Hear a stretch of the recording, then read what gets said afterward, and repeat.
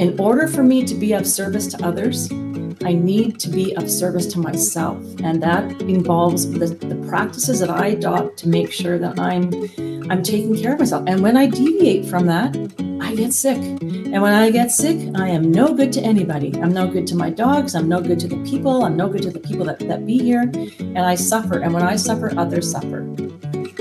Welcome, and thank you for joining us for another episode of the How for Her Human Expansion Realized podcast. These podcasts are the creative artistry inspired by our weekly Gather for Her conversations that take place in real time. They are the culmination of co-created and harvested wisdom that is palpable during these gatherings around our virtual fire. Our hope is that in a practice of deep listening with us here, you will feel our hands at your back in the journey of realizing your own personal expansion, leaving each listening experience with a spark that ignites your how.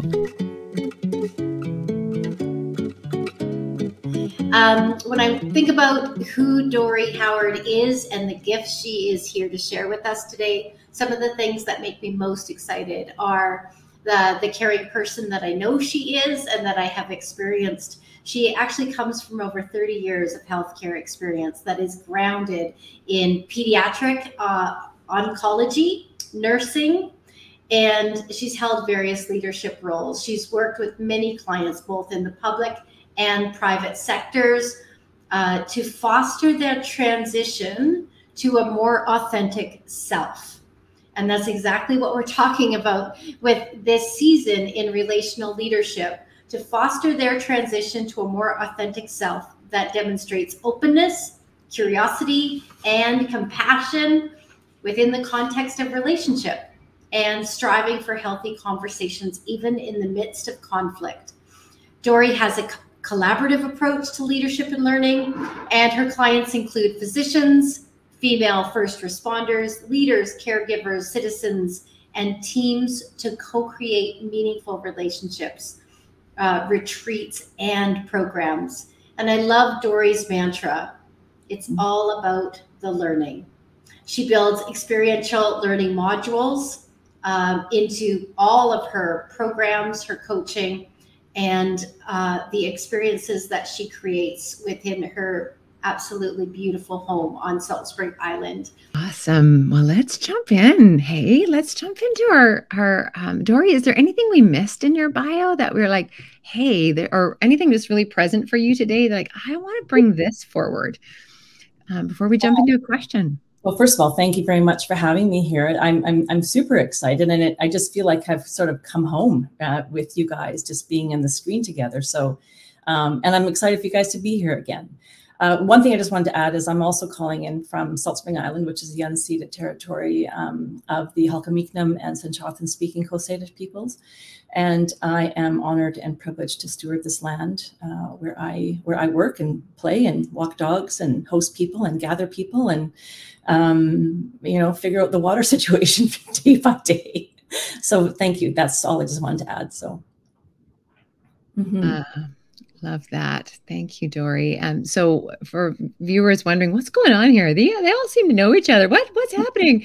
So we have all gathered at Dori's at the Retreat Center, Enso Retreat Center, in various forms, whether we're writing together or strategizing together. It's a beautiful retreat center where you can bring your whole self. Is always invited at the table, and not just in retreat, but at dinner and in those in between places before you go to bed, and the moment at the beach when you lose your mind because you finally relaxed and the tears are coming, or up in yoga and the mat, are those moments in passing. We think of retreat places as places to rest, but they're places to let it all hang out. And I deeply appreciate that about the container that you hold, Dori. Thank you. Yeah, my pleasure. Let's start with our first question, which is, Powerhouse is all about relational leadership. So why is relational leadership important to you, Dori? Yeah, I've been thinking about this. And well, first of all, we're relational beings. And so it just is almost an innate piece of leadership in terms of how do we actually move forward in relationship. We learn in relationship, we grow in relationship, we love in relationship, we change, we move through conflict in relationship. And so to me, that's the kind of the hallmark of being a leader, is to extend that from just being a whole person, but to being a whole leader in that. And, with that, when I think about that is, we're wired for connection. We're wired for a lot of things, but we're wired for connection. And so it's important for us to be, as leaders, honoring that whenever we're interacting with somebody, there's always somebody behind that face, behind the behavior, behind whatever is showing up. And there's a deeper person within that. And so, you talked about me holding space here, and I love to do that. I hold space here, like physical space, but the space between us. And whether it's a space between one person or a group of people, it's within that space, that energy that we're having together, where the magic and the connection and the aliveness happens in those spaces. And so to me, as a leader, it's really important to honor that space with each other. And this, I would say, this all seems so obvious to us, right? It's like, yeah, we need one another. We need connection. We're wired for connection.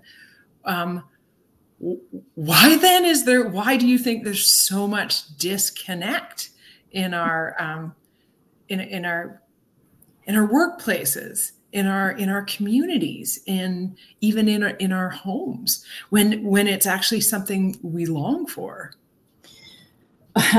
Well, while we're wired for connection, we're also wired for a bit of dissonance. We're wired to keep ourselves safe. We're wired to keep ourselves constantly scanning the environment for threat. It's a very primitive wiring that we bring with us from many, many, many years ago. Like, I'm talking thousands and hundreds of millions of years, as we first came on the planet as human beings.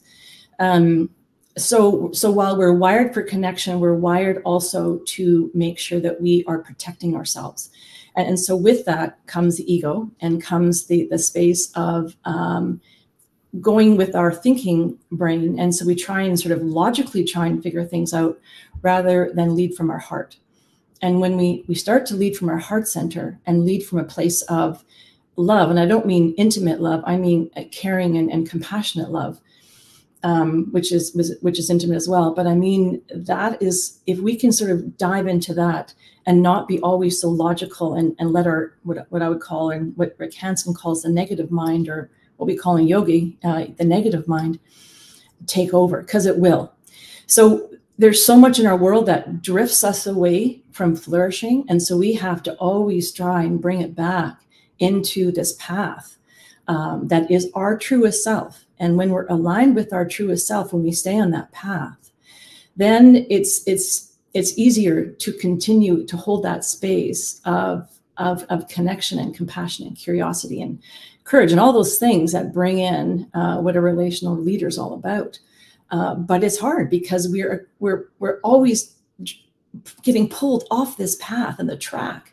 So that's why. So we have these two wirings. We are wired for connection. We're wired for just keep me safe and protected and don't let anybody in. So yeah.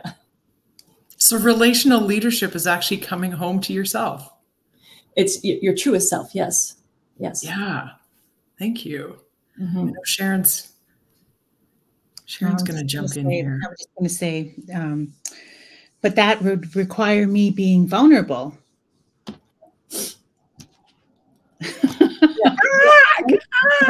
Yeah. Wow. Oh, stop! Don't let me be vulnerable. Well, you see, that's the hitch, though, is that in order to be vulnerable, we do have to show up in all of who we are. And we're taught from a very, very early age. I mean, emotional development happens starts at about the age of 2. We're taught from a very early age to don't cry, don't be a crybaby, pull up your big girl panties, especially for women in leadership, right? We're taught from a very early age to be tough, be strong, I remember being told when I got a position in healthcare as a leader, well, you better, if you're going to be in this position, you better put on a tough skin. And I'm like, why would I do that? Why? What's that about? And so we're sent, be professional. Even as a nurse, we were told never to show our emotions with our patients. And I'm like, but why? That's who we are. We are emotional people. We show emotion all the time.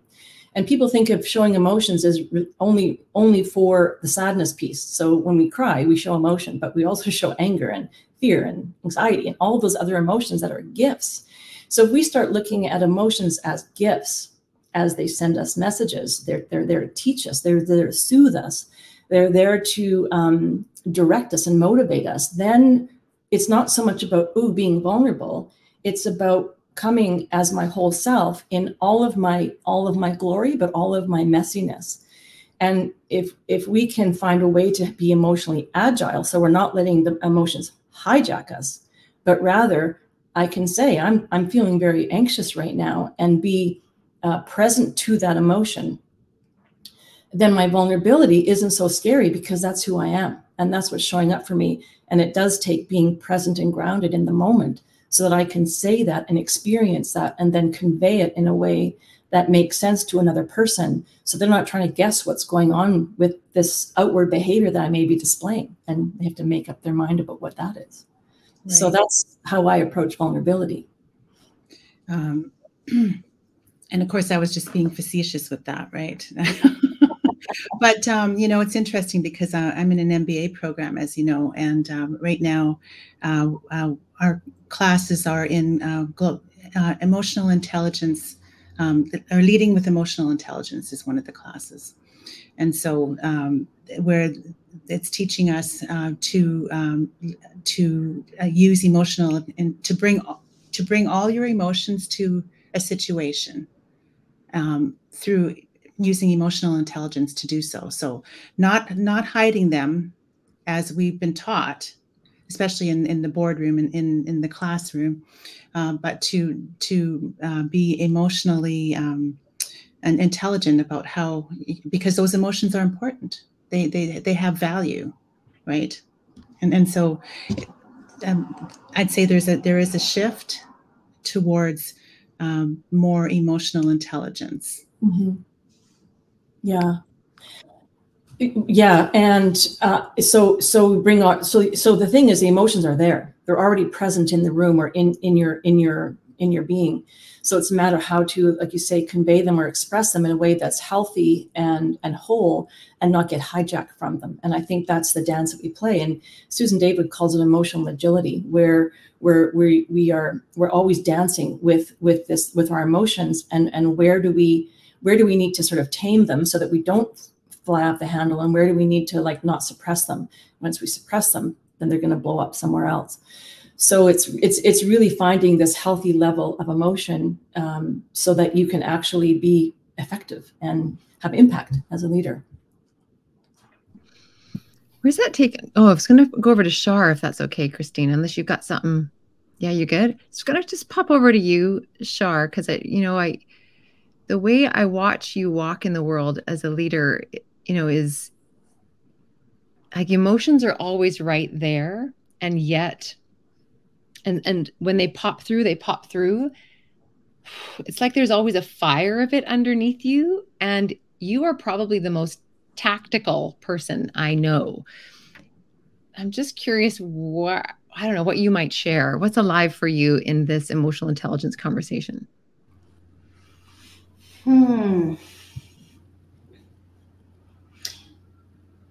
Well, I think emotions are part of how we are experiencing and enjoying life. So to shortchange ourselves of emotions it feels like we're shortchanging our experience and our expression of life. And remembering that emotionality is just one component of our being. So I guess that's how I can be an extremely emotional person and also balance that with my physicality my spirituality and my mental capacity. I wanted to circle back to one piece that Dori said that I think there's something very tactile in it. And it was, here we are in the world as beings that crave connection and protection. And so what's the secret sauce in the middle that allows us to play both sides? And I think that for me personally, what I've been playing with is it is curiosity for sure, because I absolutely am that person. And but when I really play into, I know what I can do on my own, but what I'm really curious about is the greatness and the glue in the middle. I'm really curious about intersectionality, when our gifts bump up, like that little space in between. And I wonder if that takes us anywhere in terms of a tactile best practice that we can push into in this conversation for leaders in terms of relational leadership. It's like, if we know we're this way, then how do we push into really wanting to explore and investigate the space between us, the connective tissue between us? Because I think that is such an important part of relational leadership. We're not going to get there how we got here. So I'm curious where that takes you guys.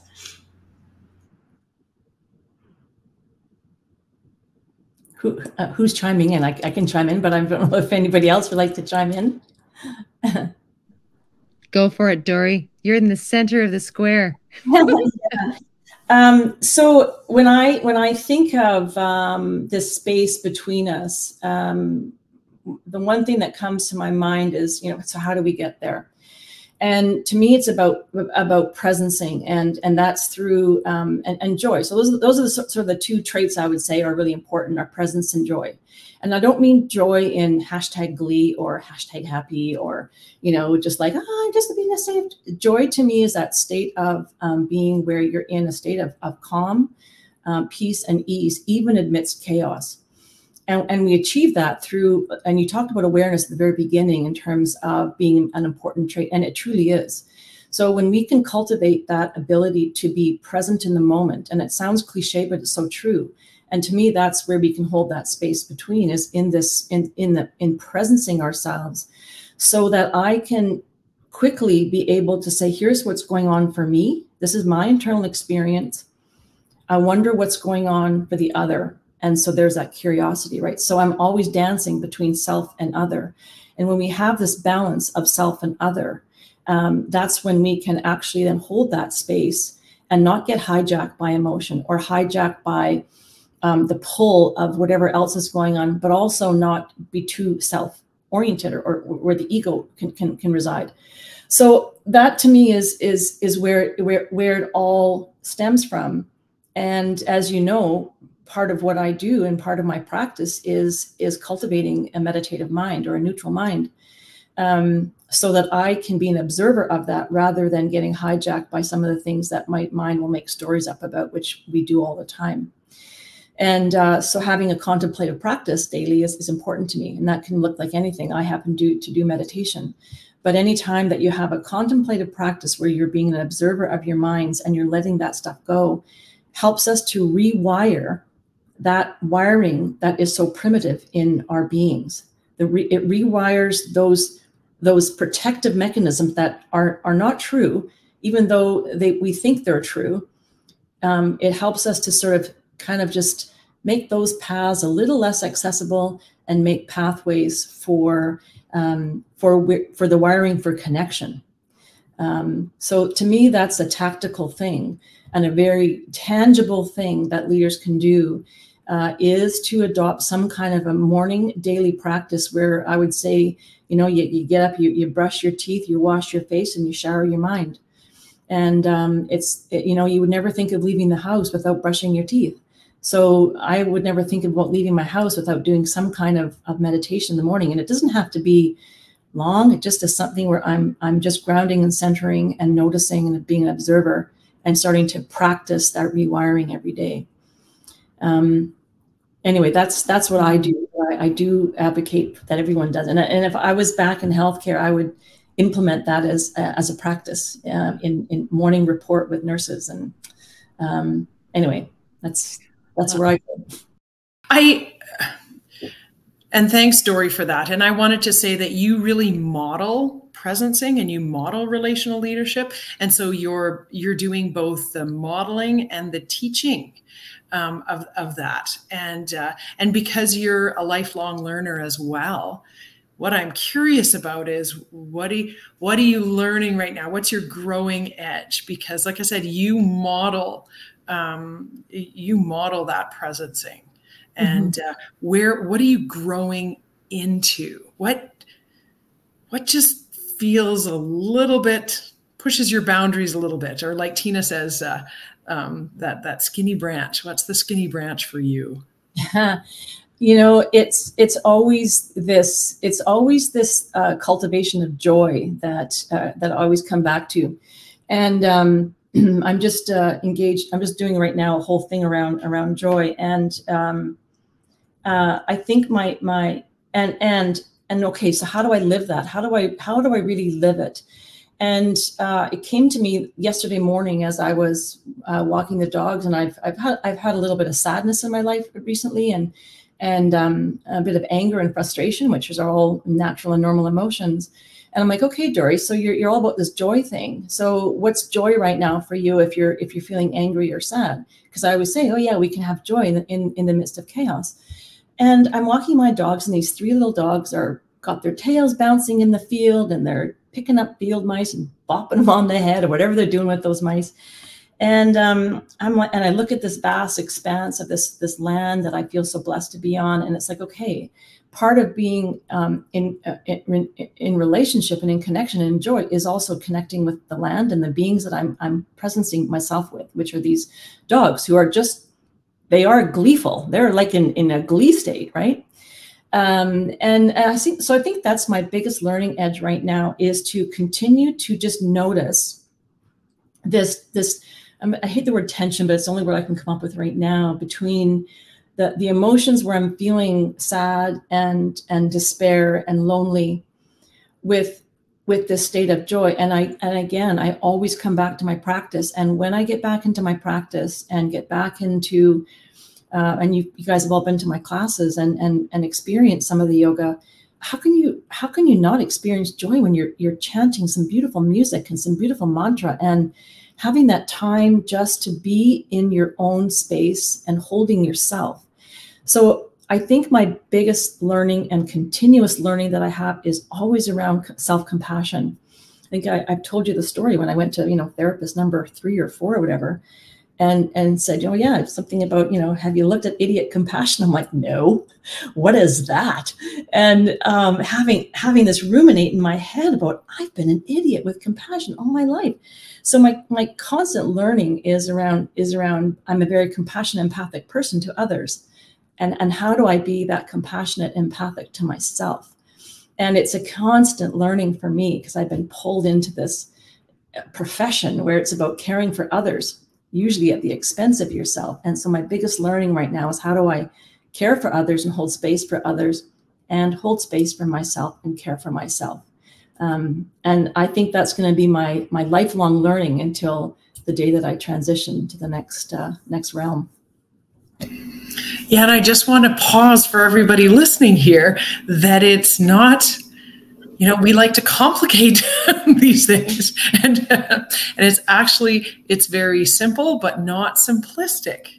No, right? Because it's cultivating compassion and presence for others, and having other people's back, and then turning it inward to have our own back, and to be present for ourselves and our own emotions and experience, and cultivate joy. And the other thing I want to add for the listeners is this is hard work, and it's not airy fairy.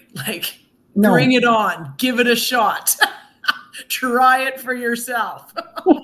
I don't, I dare you. I don't think we would call the Dalai Lama or, all like airy-fairy. I think we would call them very practiced. And so I think, it's not airy-fairy at all. It's necessary and it's essential. And so when we think about essential services and essential practices, this is an essential service to ourselves. And it's not easy because it takes attention and intention and cultivating new habits. And that's why I talk about brush your teeth, wash your face, shower your mind, and just add that to your already adopted habits that you've got going, right? And this comes back to the water that you mentioned at the beginning. Drink your water. Right? It's not easy. And I just lost my train of thought. It's not easy. And I always call it the rat race that we're in, right? Makes it difficult for us to, I don't have 20 minutes. I don't have half an hour for myself, right? Yet, once we dedicate that time to ourselves, we realize that how on earth do I start my day without that? Like it's the investment in yourself that pays off very, very quickly. This reminds me of the conversation, that your fellow Amplify coach, Kelly Beatty, is having with us around, we got into time again. We got into how much time does it take to be with your staff or your teams and have space for them to be real people. And again, we came into this, like not real people, but like bring their whole self into the room. And that takes time and compassion and empathy, And here we are again. It's so interesting, the conditioning of our relationship with time. And I even want to challenge us, like, what's beyond this transactional way of looking at time? Well, when we put the time in, we get time later. What's beyond even that? And I think the dogs are our greatest teacher. Dori, back to you. Because they're so in the moment. I mean, dogs are so in the moment. They forget what's happening 2 seconds ago and what's down the pipe. It's like just this moment. And I know it's cliche, but really that's all we really have is the now. And I mean, Eckhart Tolle, who has a property here in Salt Spring, and he wrote The Power of Now, and he's all about the now. And I think for me, it's about, and I can say this now, but this has been a huge learning for me over my course of my career, and I feel very blessed and privileged to be able to be in the space where I have learned and then learning that in order for me to be of service to others, I need to be of service to myself, and that involves the practices that I adopt to make sure that I'm taking care of myself. And when I deviate from that, I get sick. And when I get sick, I am no good to anybody. I'm no good to my dogs. I'm no good to the people. I'm no good to the people that be here. And I suffer. And when I suffer, others suffer. So I think, and I learned, and this is a lesson I learned over and over and over again. And each time I get to that space, I'm like, okay, Dori, here you are again. So what do you need to bring yourself back into health and wholeness? And it's always come back to the practice, come back to your healthy foods, come back to your nature, connect with the trees, like go and hug something or lie in the grass or connect to this land that we are so blessed to be on. Like all of those things come into it. And so if I don't have time for a half an hour meditation, I do have time for 3 minutes of breathing outside on my balcony, looking at the trees, petting my dog. Everybody has time for that. And it doesn't take a lot of time. It just takes intention and attention. So we can learn it now, we can learn it later, but we got to learn it at some point. I want to steer us, Dori. I mean, not all of us, but a lot of us in this space do work from home or have a lot of that maybe in our life. But I know there's listeners who don't. And I know that a lot of your work as a coach is with people who don't necessarily work from home. And so what would you offer around relational leadership? It sounds like where we're going is self-relationship in this conversation. For those who may not have that tree and that dog in their day. Well, yes, and I've worked in healthcare, which is a bit of a beast of an organization and an industry, and it's a necessity.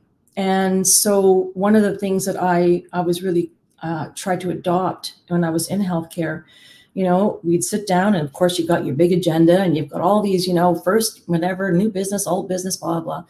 But it's like, let's have connection before content. So let's do a round of where are you at right now? What are you proud of in this moment? And you just do a quick round, and you right away ground people into about connection with each other, the space, who we are. And then let's launch into the agenda, right? And then as you close, before we all disperse, one word checkouts or something like that. So you can integrate a lot of these things into a busy practice but again, it takes intention, attention, and leadership. So, you could easily at the beginning of each meeting do a 1-minute breathing exercise. They're doing this now in the military and in the RCMP and everything, and all first responder professions, helping people to adopt breathing practices. Because we know that of course, access to our breath is the single most important thing that we can do to presence in the moment. You can't do anything else if you're consciously breathing. So if you consciously breathe, you're in the now. So it's the easiest thing, and we all have access to it, and it's free.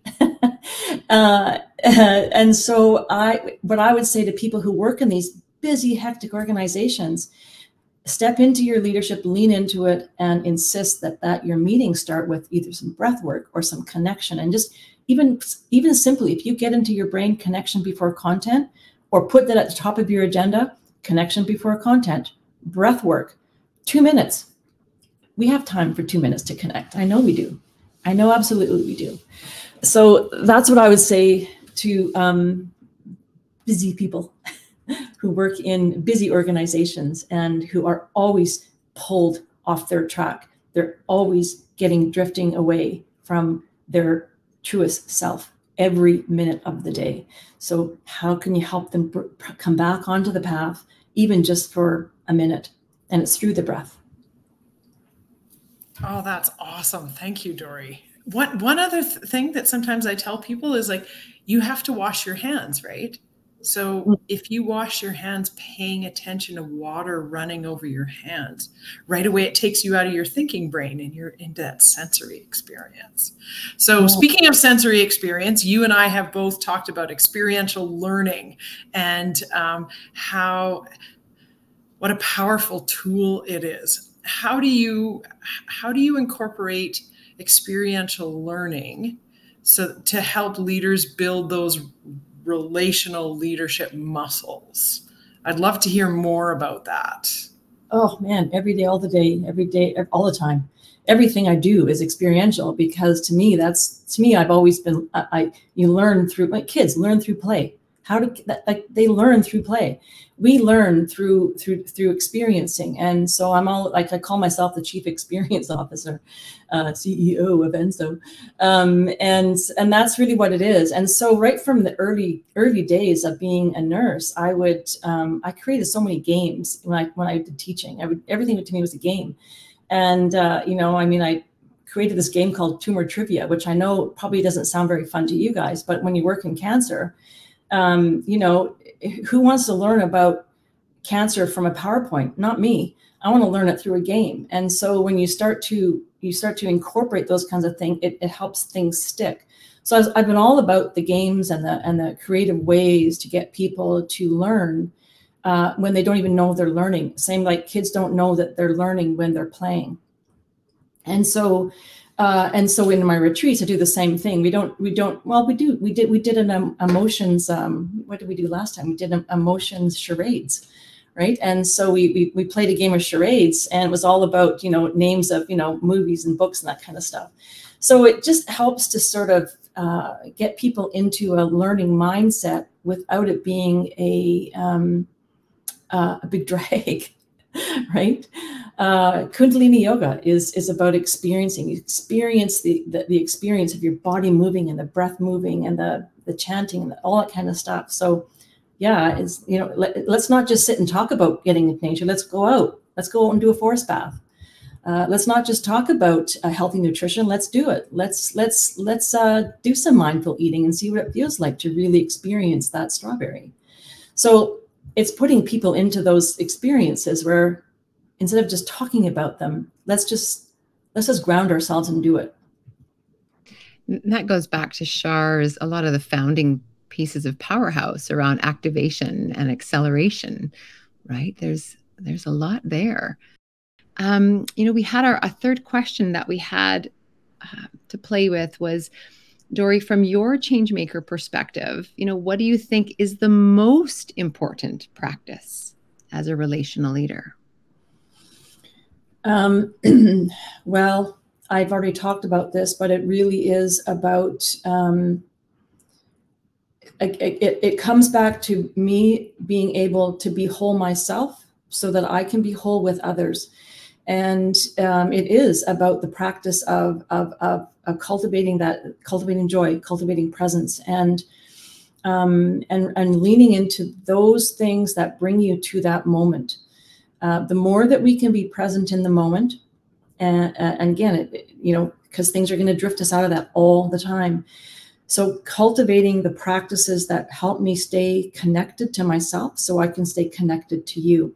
If I'm not connected to myself, then I will go back up into my head and I'll let the stories just start to ruminate and create a whole bunch of things that we do because we're meaning-making machines. And so we're constantly looking at everything that comes at us in the environment and we're making a story about it. And most of them aren't true. And so if we can sort of get from our heads back into our hearts, lead from the heart with all of who we are. We're body, mind, heart, and soul. So it takes being able to be, what is the yearning of my heart saying? What is actually coming from here rather than what's coming from here? And when I come to listen to the yearning of my heart, which takes deep listening, by the way. So maybe that's the main trait is how do I cultivate deep listening within myself? And the more that I can cultivate that, I will be able to deeply listen to another. And hold space for another. And so I can't do any of the other things, I don't think. I can't hold space. I can't listen. I can't connect. I can't relate if I'm not being here in this moment and joining with you. So I can join with me and join with you, but I need to do that from a place of being calm, connected, and having ease in my life, even when things are trying to pull me off of that path. And I can feel it when things start to pull me off the path and I start getting hijacked by an emotion. I come back to this place of what brings me joy. So, and that can be very simple. And I have to really practice that so that in the moment, what brings me joy, it might be my dog sitting here and ready to sort of, play. It could be this beautiful arbutus tree that's outside my window and what an awe that tree is, even though it's messy and causes me a lot of raking moments, it's a beautiful tree. The ocean, I feel really glad I can look at any given moment. It's like, yeah, that brings me joy right there. So it's really about what brings me joy and what brings me to presencing so that I can be there for me, so I can be there in service to others. I think everything else falls from that: courage, compassion, care, connection, curiosity. All of those things fall out of this moment of me being present. Wow. And all of those things are actually key competencies for the leaders that our current and future environment needs, right? Yeah. Courage, wisdom, emotional regulation, groundedness, joyful leadership, all of those competencies. Mm-hmm. I am, and as you coach leaders and as we all, work to model that, may it someday be a well-worn path instead of a gnarly one like it is now. We're getting there. I'm so excited to see what's happening in the schools and in the and with children now. And so many of the people who I interact with who are young moms, you know, they're teaching their kids around, you know, there's yoga in the schools now, and there's breath work, and they do morning breath work before they start their school. And you know, I one of the things you talk about experiential learning, one of the easiest things to teach kids around breath work is get them to blow bubbles. Get humans, adults, to blow bubbles. How fun is that? You cannot not take a deep breath to blow a bubble. And so blowing bubbles or blowing out candles, like put the cake farther away. I have to take a deeper breath to blow those candles out, right? So there's lots of fun ways that we can get people to do to be, you know, present without going to a you know, a silent retreat, which a silent retreat is great too. But you know, there's lots of things that we can do, and so I think it's not as far as you think it may be. Yeah. Fantastic. We always close, Dori, with just a round of what we're leaving with from this conversation. And I'd like to do that, and then we'll close our circle. I'll start because my mic's on. Oh, I am leaving with a sense of hope, a deep sense of hope. It seems to be a theme. I think that's happened a lot in the season 9. Yes, I'm leaving with a sense of hope, and I think also like an integration of the words of what we know to do or are learning to do, and the knowledge of what we are learning to do, and the integration of the word practice of it. That's what I'm leaving with, is the word practice, because it feels like an integration word that's different than getting active. Get practiced. Yeah, thank you. That's where I am. And I'm going to pass to Shar. I'm leaving with connection before content. You know, just that reminder all the time that the deeper my relationship is with myself, the deeper it will be and offered to others. And I think relational leadership, you can feel the depth of the leaders who put time into themselves. Yeah. I'll pass to Sharon. Thanks, Shar. Such a great conversation, Dori. Thank you so much. Joy and presence are two things I'm really trying to cultivate in my life. And so I appreciate everything that you said. The one thing that stood out for me, though, is something another reminder for myself, and that is self-compassion. Mm-hmm. It's so difficult most of us at times can be very hard on ourselves, and I know I know that I am that. So self-compassion. Thank you. Christina. Awesome. Thank you, Sharon. When you were talking, Dori, it reminded me of that saying, if you don't make time for wellness, then you better make time for sickness, right? And so it's not just physical, it's mental, emotional, spiritual, relational. That's a garden that we need to cultivate, and that it needs our attention. Otherwise, it just, are you going to just allow the weeds to grow, or are you going to cultivate a beautiful garden? And I want to thank you, Dori, as well, for just really modeling that. And you model it by your very, very presence. So thank you. The dog. Love the dog. Dogs are rumbling. Yeah. Oh my gosh. Oh, I love it. That's our first kind of non-circle conversation. I mean, the dogs are talking now. Woohoo! They're here. Yeah, they're in the moment. There's something that's caught their attention. I think what I'm leaving with is, I feel right now, my heart has extended, now it's like 10 sizes too big, and so I feel like my heart has actually grown through this hour with you. And so I feel that. And to me, that's that's joy. And I just feel so much joy being here with you and being in this conversation. So thank you. Thank you, Dori. As always, we are so grateful for your deep listening with us. We want you to know that there is a community here that you may not know about yet. We gather virtually every Wednesday morning at 8 a.m. Pacific time for these live conversations, and we call it Gather for Her. This is the place where we begin to weave our individuality together, to remove silos and place our hands at each other's backs for activated, intentional action towards the world we all want for 2030, where we prepare for a better world.